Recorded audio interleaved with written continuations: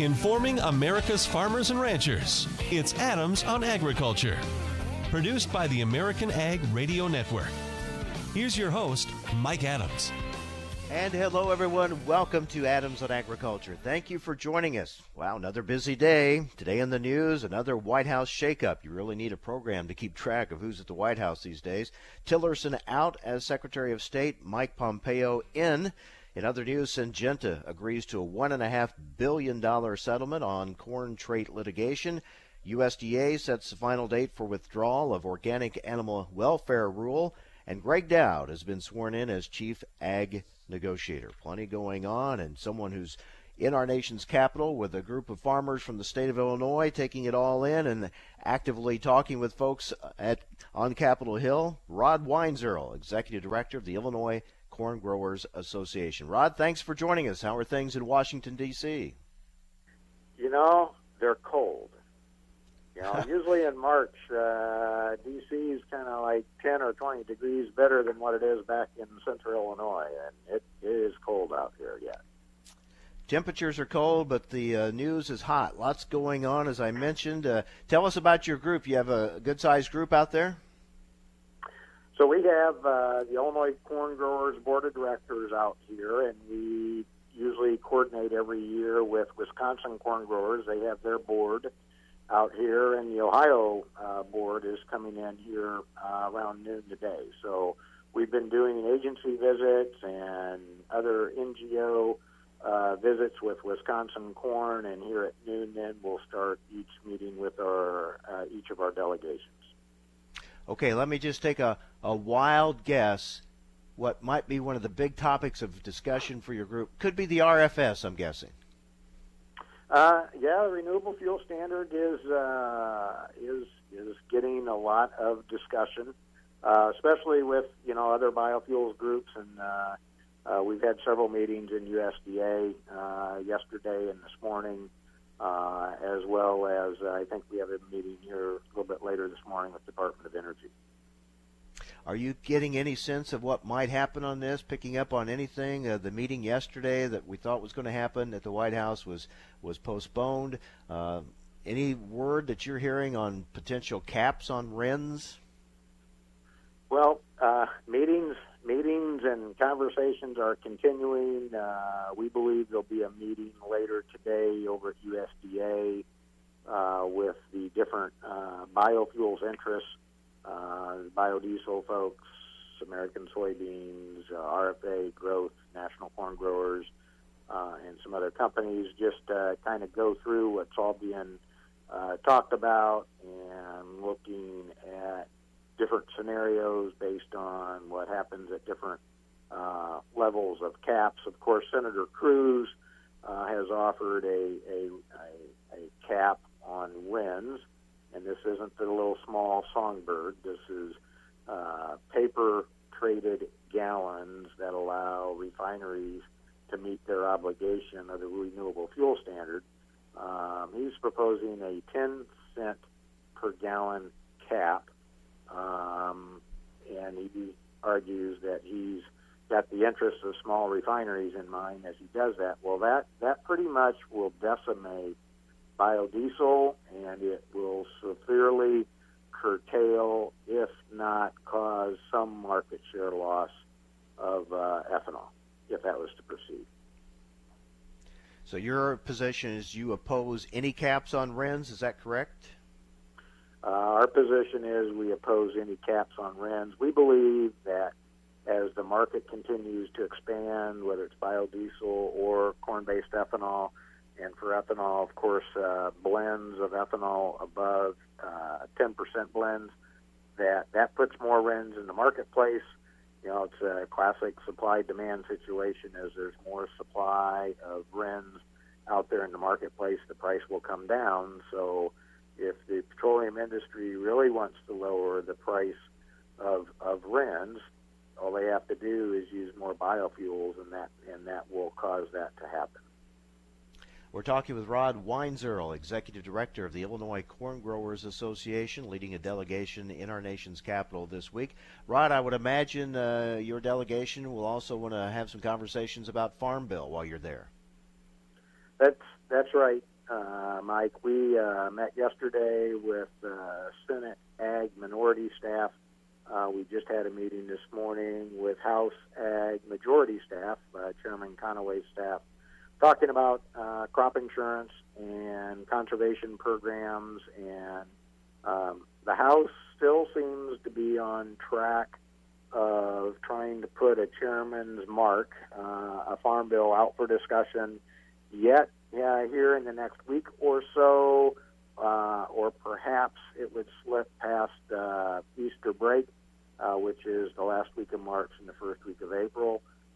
Senate, yesterday they were thinking they're running about 4 weeks behind the House. So maybe something towards the end of April or the very first part of May is kind of what timing looks like now, at least relative to the chairman of the House and the Senate. We are hearing of a pretty big divide between Republicans and Democrats on the House and even on the House Ag Committee over food stamps. Are you hearing anything on that out there? Yep. House Republican staff talked about that a little bit. They felt there was a divide, maybe not quite as far apart as what was being discussed.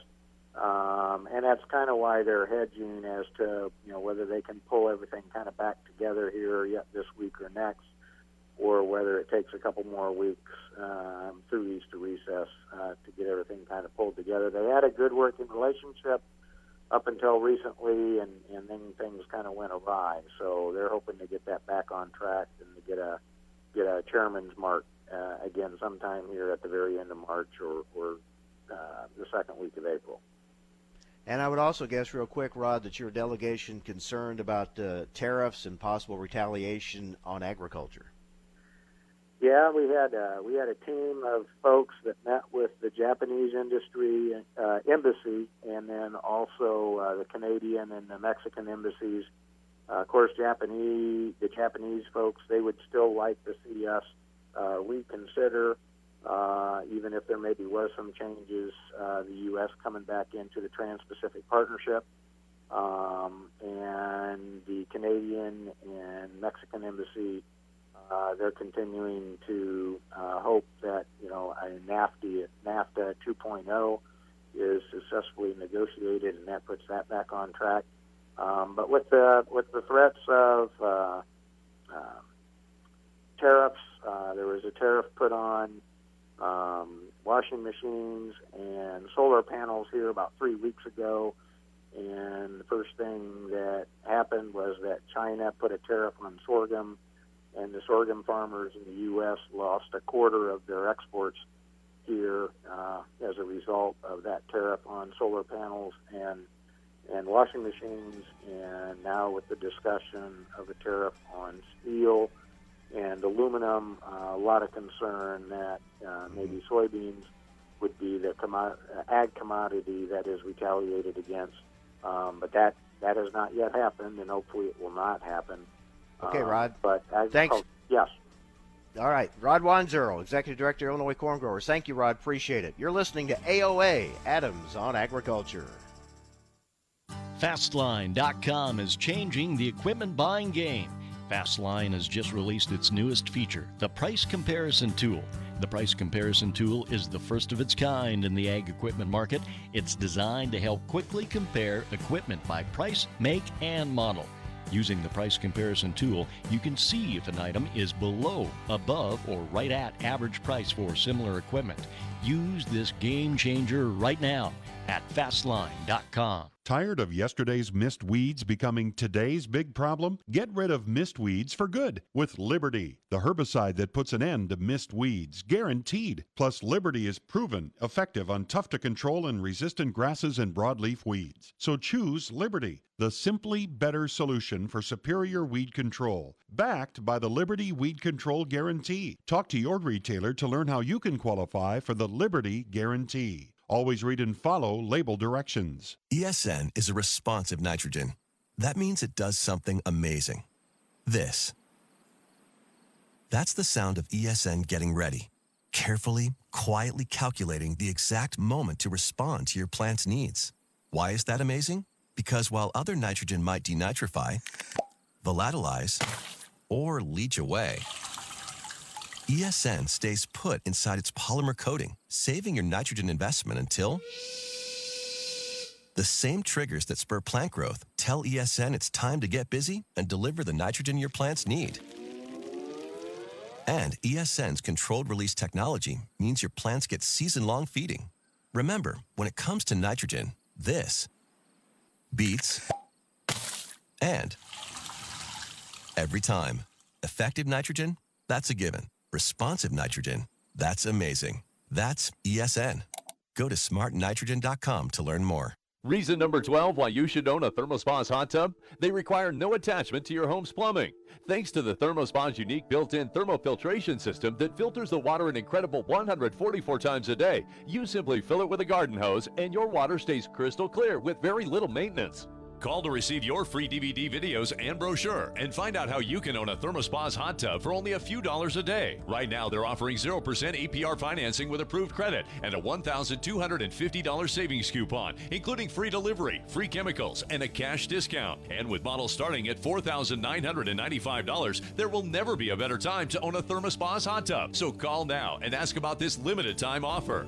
Call ThermoSpa's today at 800-991-5852 for your free DVD videos and brochure. That's 800-991-5852.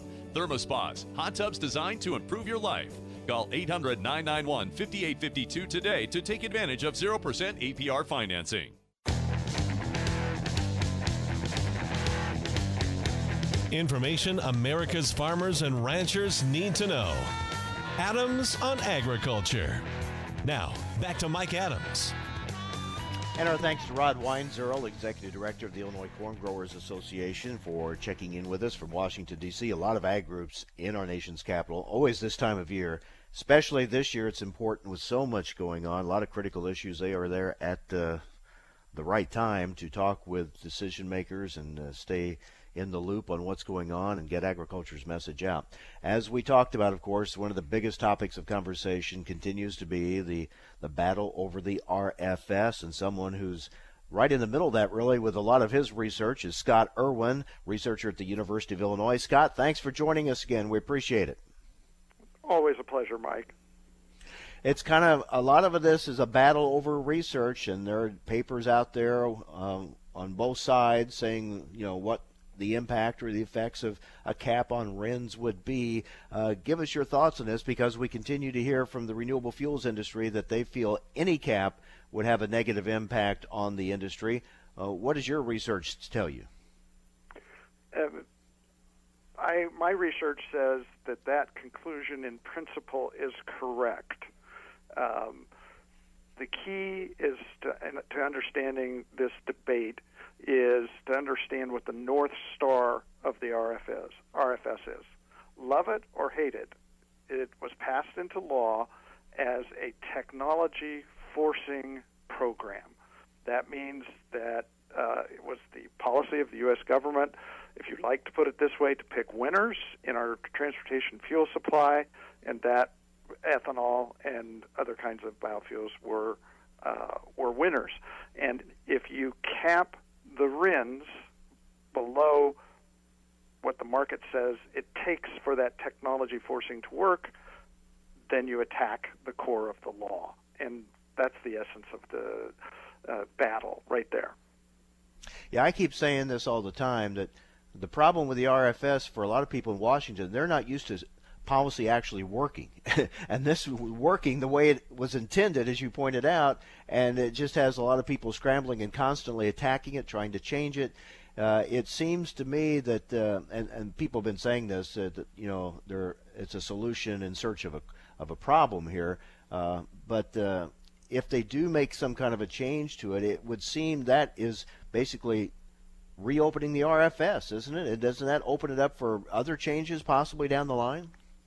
Yes, absolutely. At least our reading here at the U of I is that the EPA does not have the authority on its own, or the Trump administration working, obviously the EPA is a part of that, does not have the authority to put on a RIN price cap because that would be creating effectively a backdoor means of waiving the RFS mandates. And again, which categories it applies to will determine how severe those waivers would be, but it clearly goes against the congressional intent in setting up the RFS.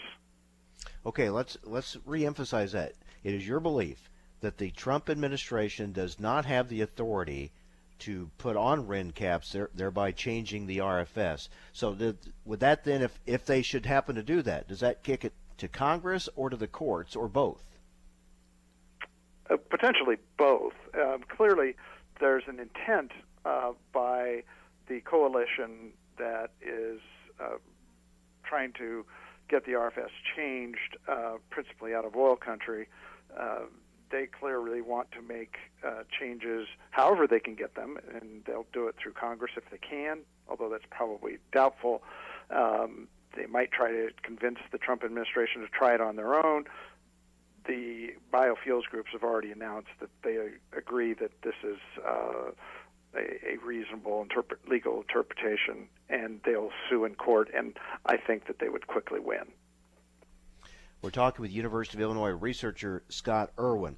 Of course, Scott, those pushing for changes are pointing to a refinery, I believe in Pennsylvania, that went bankrupt, blaming RINs. What's your take on that? What really happened, as you can tell, in that situation? Well, like any independent merchant refiner, they did have a fairly large RINs bill, but the first issue is, like all refineries, at least to some degree, they can pass those RIN expenses on. So the premise of their RINs caused our bankruptcy is, number one, on that basis, questionable. But the other thing is that it's pretty clear from follow-up analyses that have appeared in the public press that their main problem was not RINs. It was that they had set up their business model to try to take advantage of an unusually wide spread between what we call WTI crude oil here in the U.S. and Brent crude, which is a European price measure. And they were taking advantage of what turned out to be a temporarily wide spread there. In essence, they could get cheap oil here in the U.S. for their refinery. And then that inevitably ended with some market adjustments, and they were kind of high and dry. And so that's the number one reason that bankruptcy, that refinery went bankrupt. Another one is that the Carlyle Group, which I believe invested in the refinery in 2012, has made massive taking cash payments out of that business, and I think over $500 million. So I think financing and cash is ultimately they ran out of cash, but the investors did just fine. Scott, the renewable fuels industry feels that if there was an E15 waiver, in other words, if E15 was allowed to be sold year-round in the marketplace, more ethanol in the market would bring down the RIN prices, and that's the way to go. Would you agree with that? Well, I can agree that the solution to high D6 ethanol RIN prices is to get actual domestic ethanol use above the magic 15 billion gallon mark, which is the statutory level of the ethanol mandate. That we can agree on, and we're getting closer and closer because of increased gasoline consumption, which means we get more ethanol use through E10. So the question is, let's just throw out a number. Maybe we're 500 million gallons short of that, 15 billion gallons. How do we push up ethanol use that last 500 million gallons? Clearly, a RVP waiver for E15 would help. Are we certain that would get us over the magic 15 billion gallon mark? I mean, there's some uncertainty about that and how long it would take. It would certainly help, but I don't think we have to be careful to say that it would automatically solve the problem. Well, let's look at it from this standpoint too, Scott. We know the shape of the ag economy right now. A lot of concern about grain prices, and if there was some type of cap put on RINs and it had the negative impact, then what impact are we going to see then on corn prices, on the corn market? Well, that's it would certainly be negative, and I think it would be certainly a short-run shock that would be noticeable. We have to be careful that, as far as I can tell, my analysis suggests that the ethanol in E10 would be safe. That amount, and so that amount of corn grind used for the ethanol that goes into E10 would be safe. What would clearly be at risk would be the amount of corn that we're grinding for ethanol that goes into our higher blends right now, E15 and E85, and not exactly sure how much that is, but it's probably at least maybe 100 to 150 million bushels of corn use right now, maybe a little bit bigger. So that would certainly be a shock and would have an impact in the corn market. I don't think it would be huge, but a cap would. The biggest thing is that, and this might be the bigger market impact, is that it would shut off the possibility of further growth in those higher blends to get us over the 15 billion gallons. That's the more serious cost of a RIN cap for the corn market. Well, I find it interesting, as you've pointed out, that the Trump administration really doesn't have the authority to change the RFS, but yet here we are waiting the next White House meeting, almost expecting that very thing to happen. Well, I am not going to predict what this White House will do. Right now, my best personal guess is that the stalemate that we've basically been in for some time politically over the RFS is still the best expectation. The fact that the oil refining interests were not able to push this process through to completion of getting a RIN cap through the White House here in the last couple of weeks tells me that that's going to be a big boulder to move up the hill politically. And I'm not sure where it's going, but at least in the short run, we're not going to have a RIN cap. Interesting. We'll be watching closely. All right, Scott Irwin, University of Illinois researcher. Scott, as always, thank you for being with us. Anytime. All right. Coming up next, Canadian perspective on trade issues from Shaun Haney with Real Agriculture. That's coming up next. You're listening to AOA, Adams on Agriculture.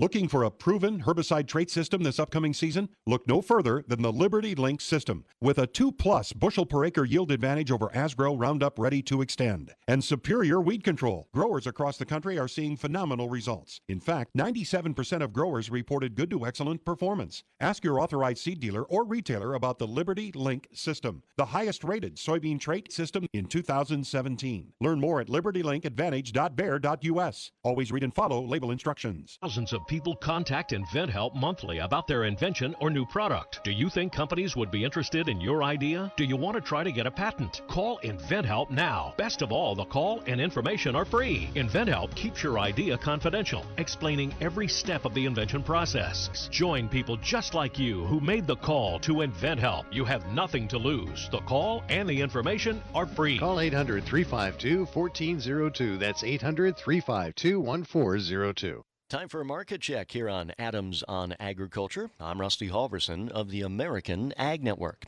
In the grain and oilseed sector on this Tuesday trading session, we continue to see advances. We climbed in the overnight trade. Analysts saying that buying interest has carried over from Monday into this Tuesday market.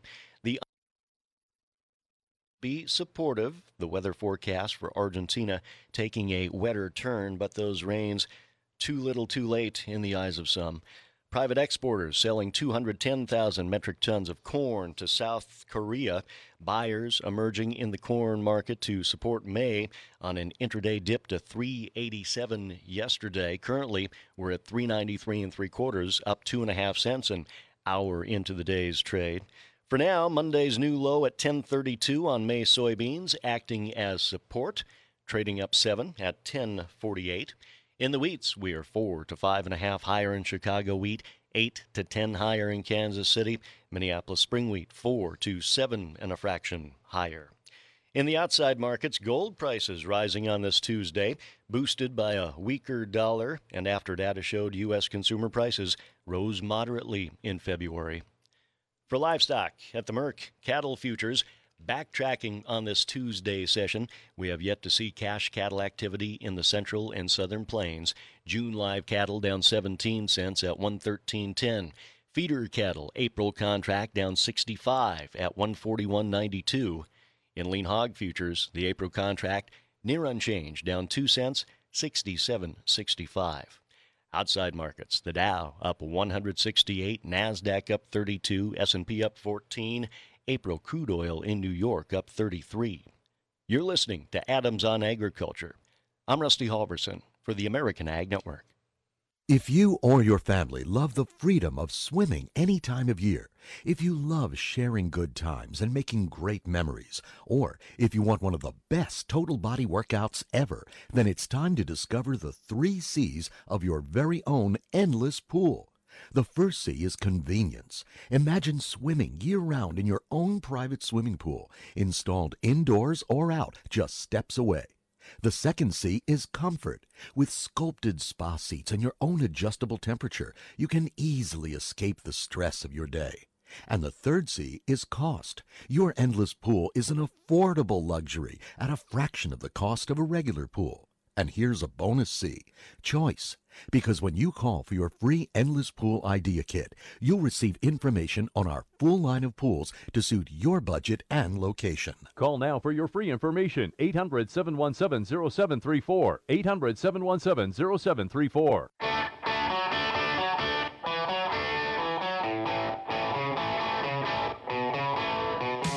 Information America's farmers and ranchers need to know. Adams on Agriculture. Now back to Mike Adams. Welcome back. We like to talk with the folks that are covering the news, get different perspectives, and certainly someone I've counted on for quite a while now to get the Canadian perspective on things. My good friend Shaun Haney from Real Agriculture. You hear him on Sirius XM and a lot of other outlets. Shaun, good to talk with you again. Yeah, Mike, it's great to chat with you. Congratulations on the new show, and it's awesome to be on the program. Thank you very much. Well, let's get right into it. We haven't talked for a while, but a lot of things have not really changed too much since we talked, and that is we're still waiting for a real breakthrough on NAFTA. There seems, at times, we seem closer to a breakdown than a breakthrough, it seems like. What's the Canadian perspective on how these have progressed, or the lack of progress, perhaps we could say? You know, I would say, Mike, that you're entirely correct. This doesn't feel like it's moved very fast.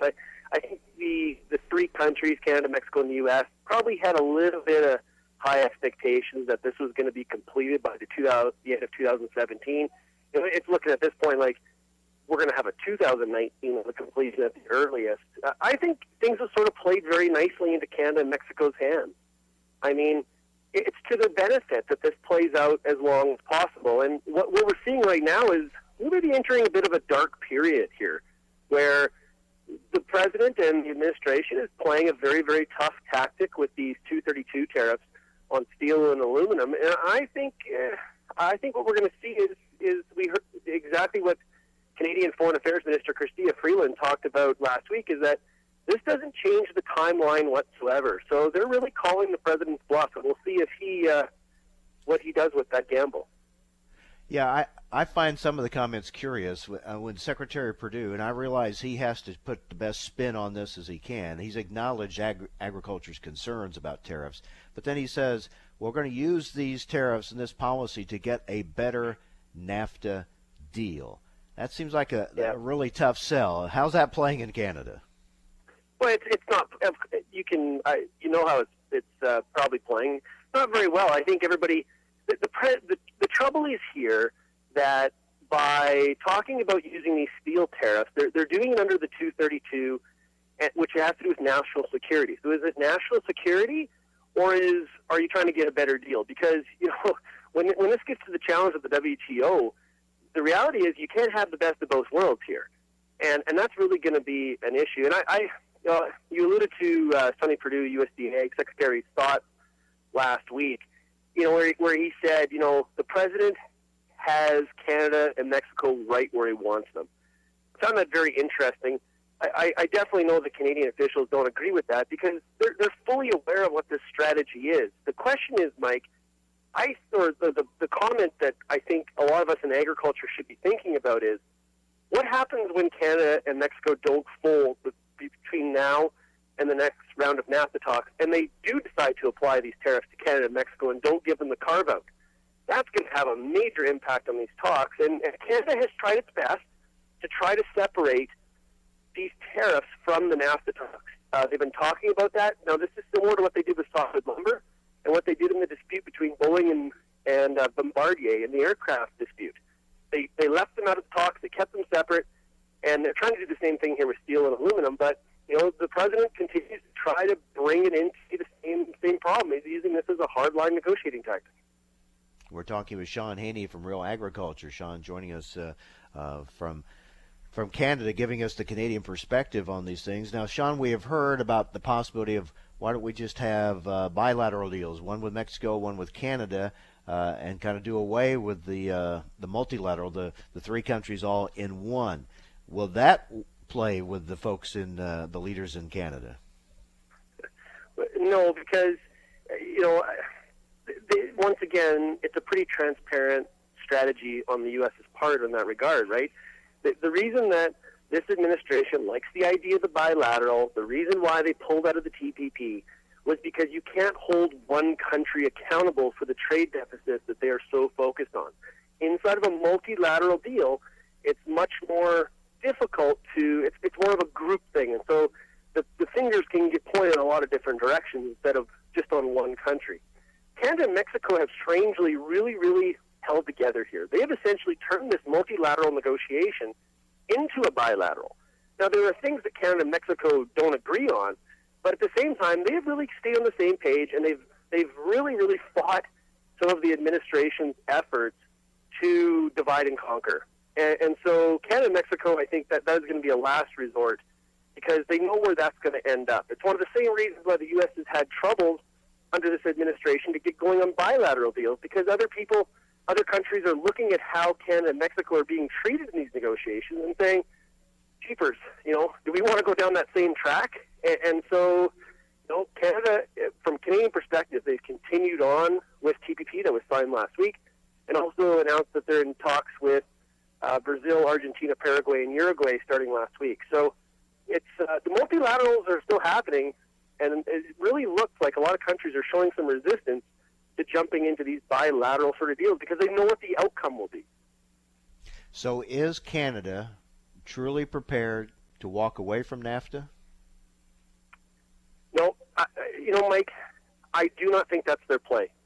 I think Canada and Mexico's play here is to force the U.S. to withdraw. But I want to preface that to make sure I'm clear. Canada wants a deal, okay? But if this is going to fall apart, they are not going to fall for the trap of them folding their cards. Canada and Mexico want this deal to happen, and if there's going to be a withdrawal, they want the president to make that call because then he's accountable for that decision.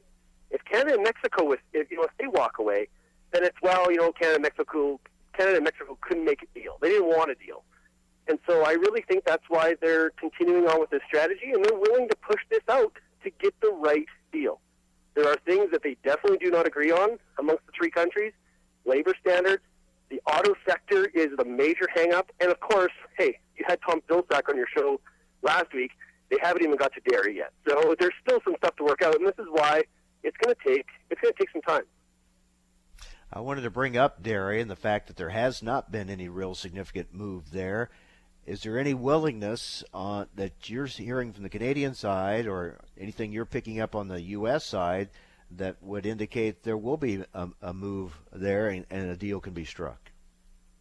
Well, when they do get to the dairy component of this file, what the U.S. is going to hear, Canada's position is going to be, listen, the U.S. negotiated 3.25% under the TPP market access into Canada.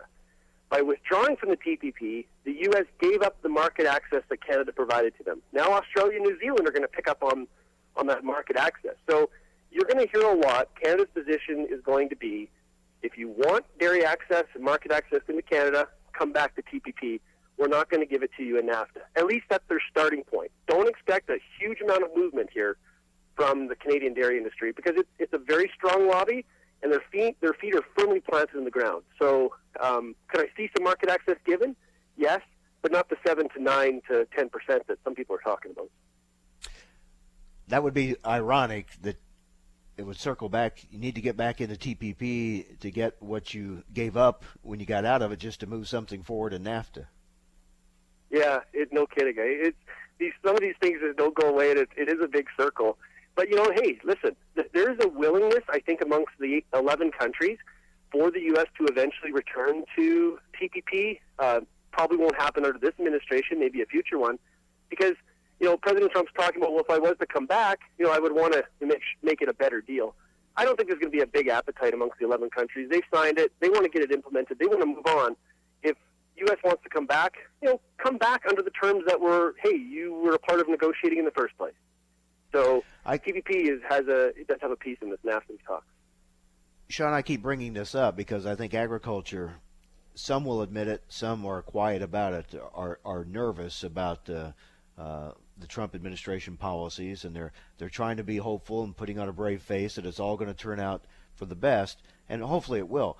But it seems like in a lot more of these issues now, it has become Rust Belt versus Farm Belt, and in these efforts to improve a lot of these things, a lot of things we've talked about seems to be more Rust Belt related, but the Farm Belt's going to be impacted by it, and it's interesting to see how they're going to pull this off without totally alienating that ag support. You know what? You're totally right, Mike. This is right from the beginning. This has been one of the issues this administration's had to deal with, and currently, right now, they're showing, I think, a little bit more willingness to get some things through that are benefits to the Rust Belt and not necessarily positive for agriculture. Of course, agriculture wanted WOTUS to be gone, and it's definitely on that path. Of course, agriculture is positive about the tax changes. They are not going to be positive about some of the things that are really, really pro-union that is happening right now, and the steel tariffs is one of them because, hey, listen, I know it's really negatively impacting Canada, these steel tariffs, but obviously there's a lot of concern in the U.S. about retaliatory measures from China, and when you have one in 4 soybeans going to China, that's a big concern, and it's really justified. And I said to somebody in the Canadian beef industry last week, if the president can get, he can be so, if unions can get his ear so much, why couldn't a group like RCAF and talk about, preventing Canadian beef or putting a higher tariff on Canadian beef coming south? I think there's a lot of things open for discussion here. I don't want to, fearmonger about it, but I think there's got to be a lot of concern in the agriculture, not only in the Midwest, but other areas, on what exactly is the trade policy of this administration. Because right now, it doesn't look very friendly to our industry. Shaun, always good to talk with you. We'll stay in touch. Thanks a lot. Hey, for sure, Mike. Thanks a lot for having me. I appreciate it. Take care. Shaun Haney with Real Agriculture. Well, he mentioned Waters of the U.S. Yeah, that was a big part of agriculture support for President Trump. Steps have been taken to do away with Waters of the U.S., but it takes a while, and it's really in the courts right now. We're going to get an update on Waters of the U.S. from Ellen Steen, General Counsel for the American Farm Bureau Federation, next on Adams on Agriculture. I live alone, so when I slipped and fell in the kitchen last month and couldn't get to a phone, that's when I knew I needed Life Alert. With just one press of this button, I'm connected to the Life Alert Center, where I can get the help I need, even when I cannot reach a phone. With Life Alert, I'm never alone. For a free Life Alert brochure, call 800-981-2126. That's 800-981-2126. Call now at 800-981-2126 to get a free brochure. Thousands of people contact InventHelp monthly about their invention or new product. Do you think companies would be interested in your idea? Do you want to try to get a patent? Call InventHelp now. Best of all, the call and information are free. InventHelp keeps your idea confidential, explaining every step of the invention process. Join people just like you who made the call to InventHelp. You have nothing to lose. The call and the information are free. Call 800-352-1402. That's 800-352-1402. All right, guys, we're ready for our four-season sunroom, and Daddy's gonna get a rec room with refreshments. Oh no, we'll be sleeping under the stars. Mom, what about the one with, the fun?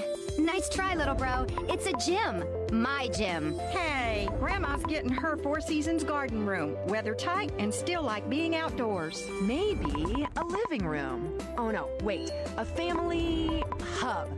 Yeah!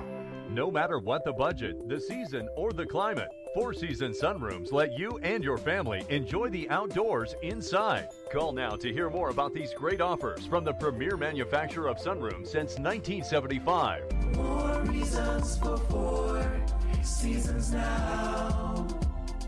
To find out more, call toll-free 800-988-4477. That's 800-988-4477. Call 800-988-4477 today. Fastline.com is changing the equipment buying game. Fastline has just released its newest feature, the Price Comparison Tool. The Price Comparison Tool is the first of its kind in the ag equipment market. It's designed to help quickly compare equipment by price, make, and model. Using the Price Comparison Tool, you can see if an item is below, above, or right at average price for similar equipment.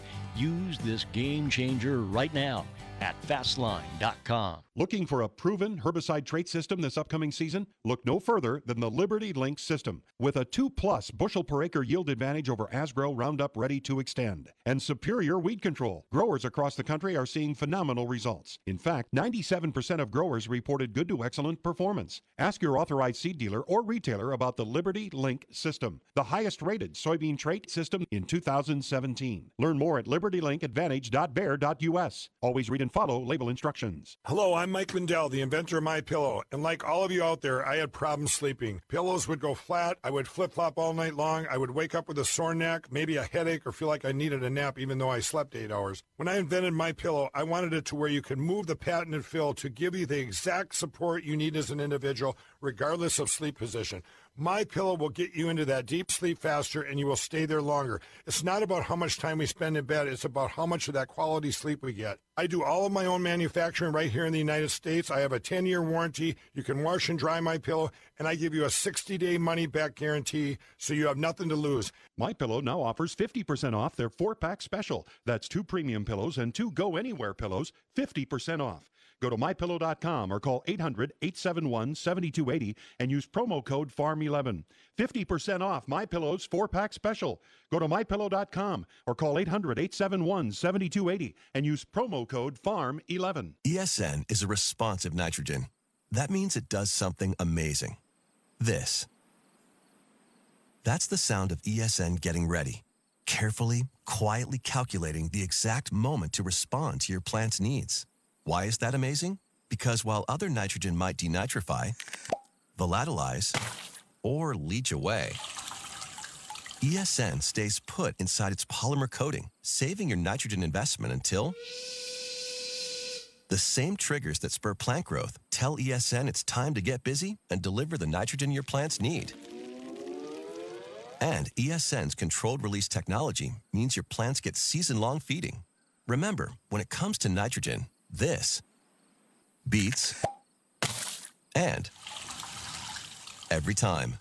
Effective nitrogen, that's a given. Responsive nitrogen, that's amazing. That's ESN. Go to smartnitrogen.com to learn more. Information America's farmers and ranchers need to know. Adams on Agriculture. Now, back to Mike Adams.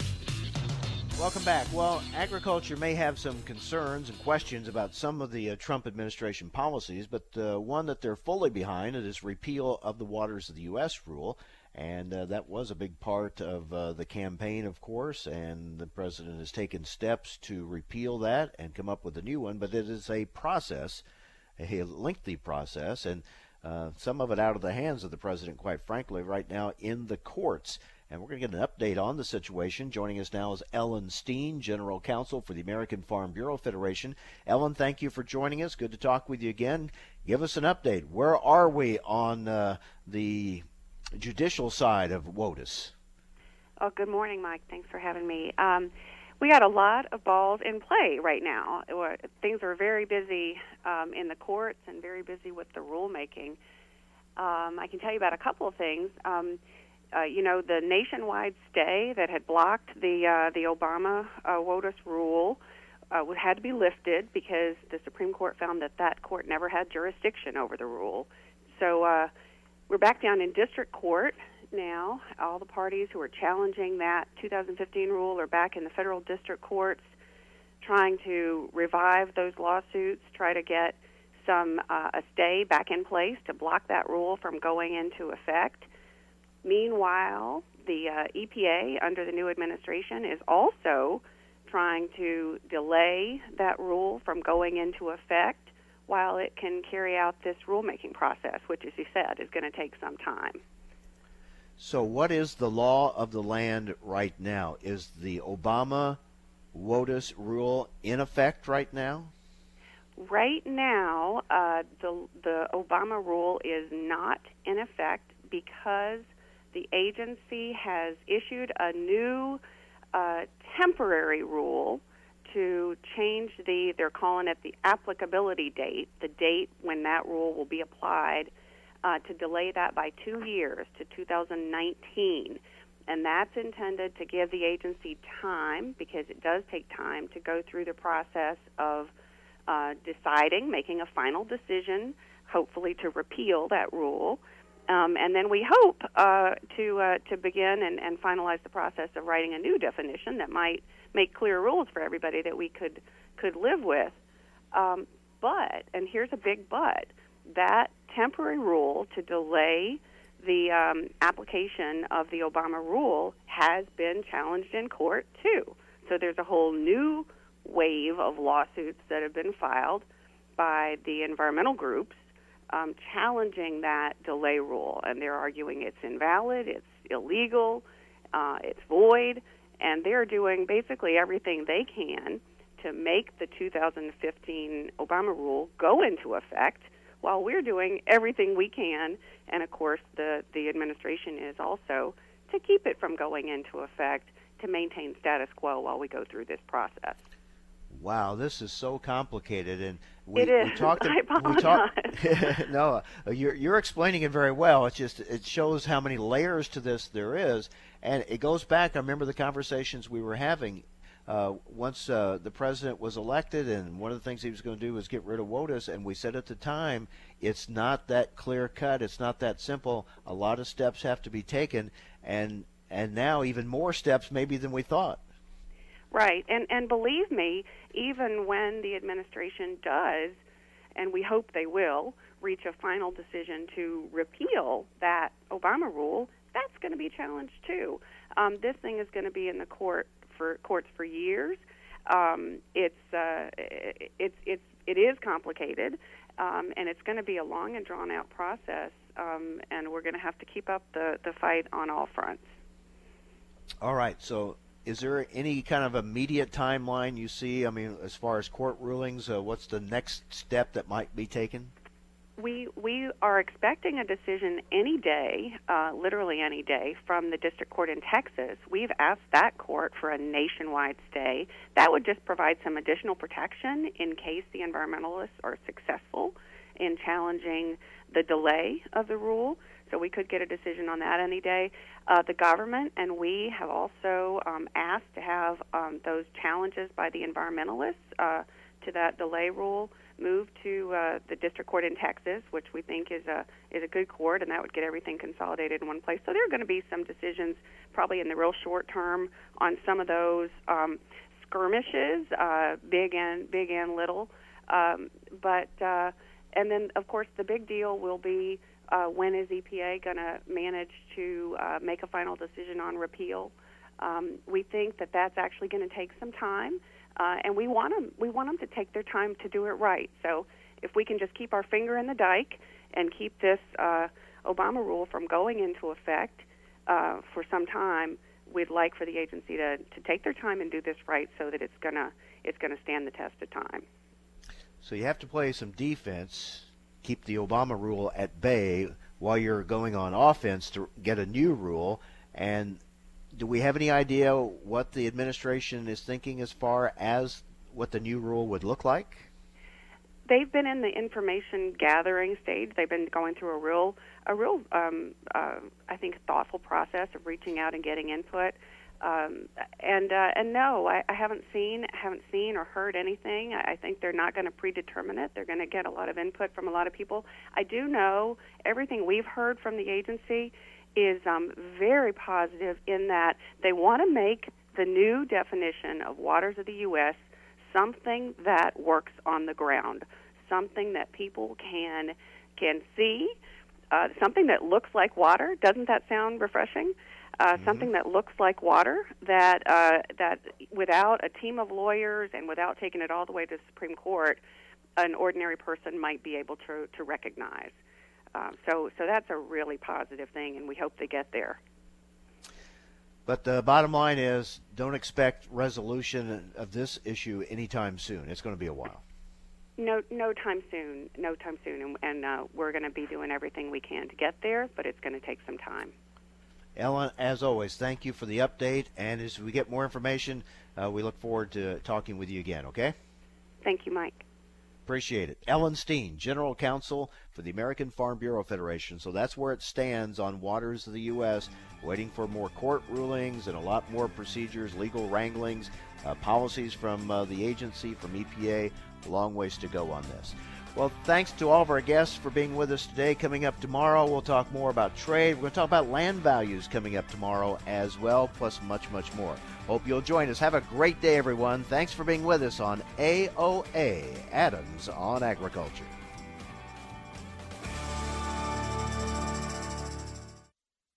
Tired of yesterday's missed weeds becoming today's big problem? Get rid of missed weeds for good with Liberty, the herbicide that puts an end to missed weeds, guaranteed. Plus, Liberty is proven effective on tough-to-control and resistant grasses and broadleaf weeds. So choose Liberty, the simply better solution for superior weed control, backed by the Liberty Weed Control Guarantee. Talk to your retailer to learn how you can qualify for the Liberty Guarantee. Always read and follow label directions. Thanks for listening to Adams on Agriculture from the American Ag Network. We're excited to explore the topics that make a difference to agriculture. The Farm Bill, immigration reform, reducing regulations, trade, new technology, as well as infrastructure and health care. Through the year, Adams on Agriculture will originate on location from several major national meetings and events. Subscribe to the show's podcast at AmericanAgNetwork.com. We're proud of our new affiliates. Thanks for listening to Adams on Agriculture from the American Ag Network.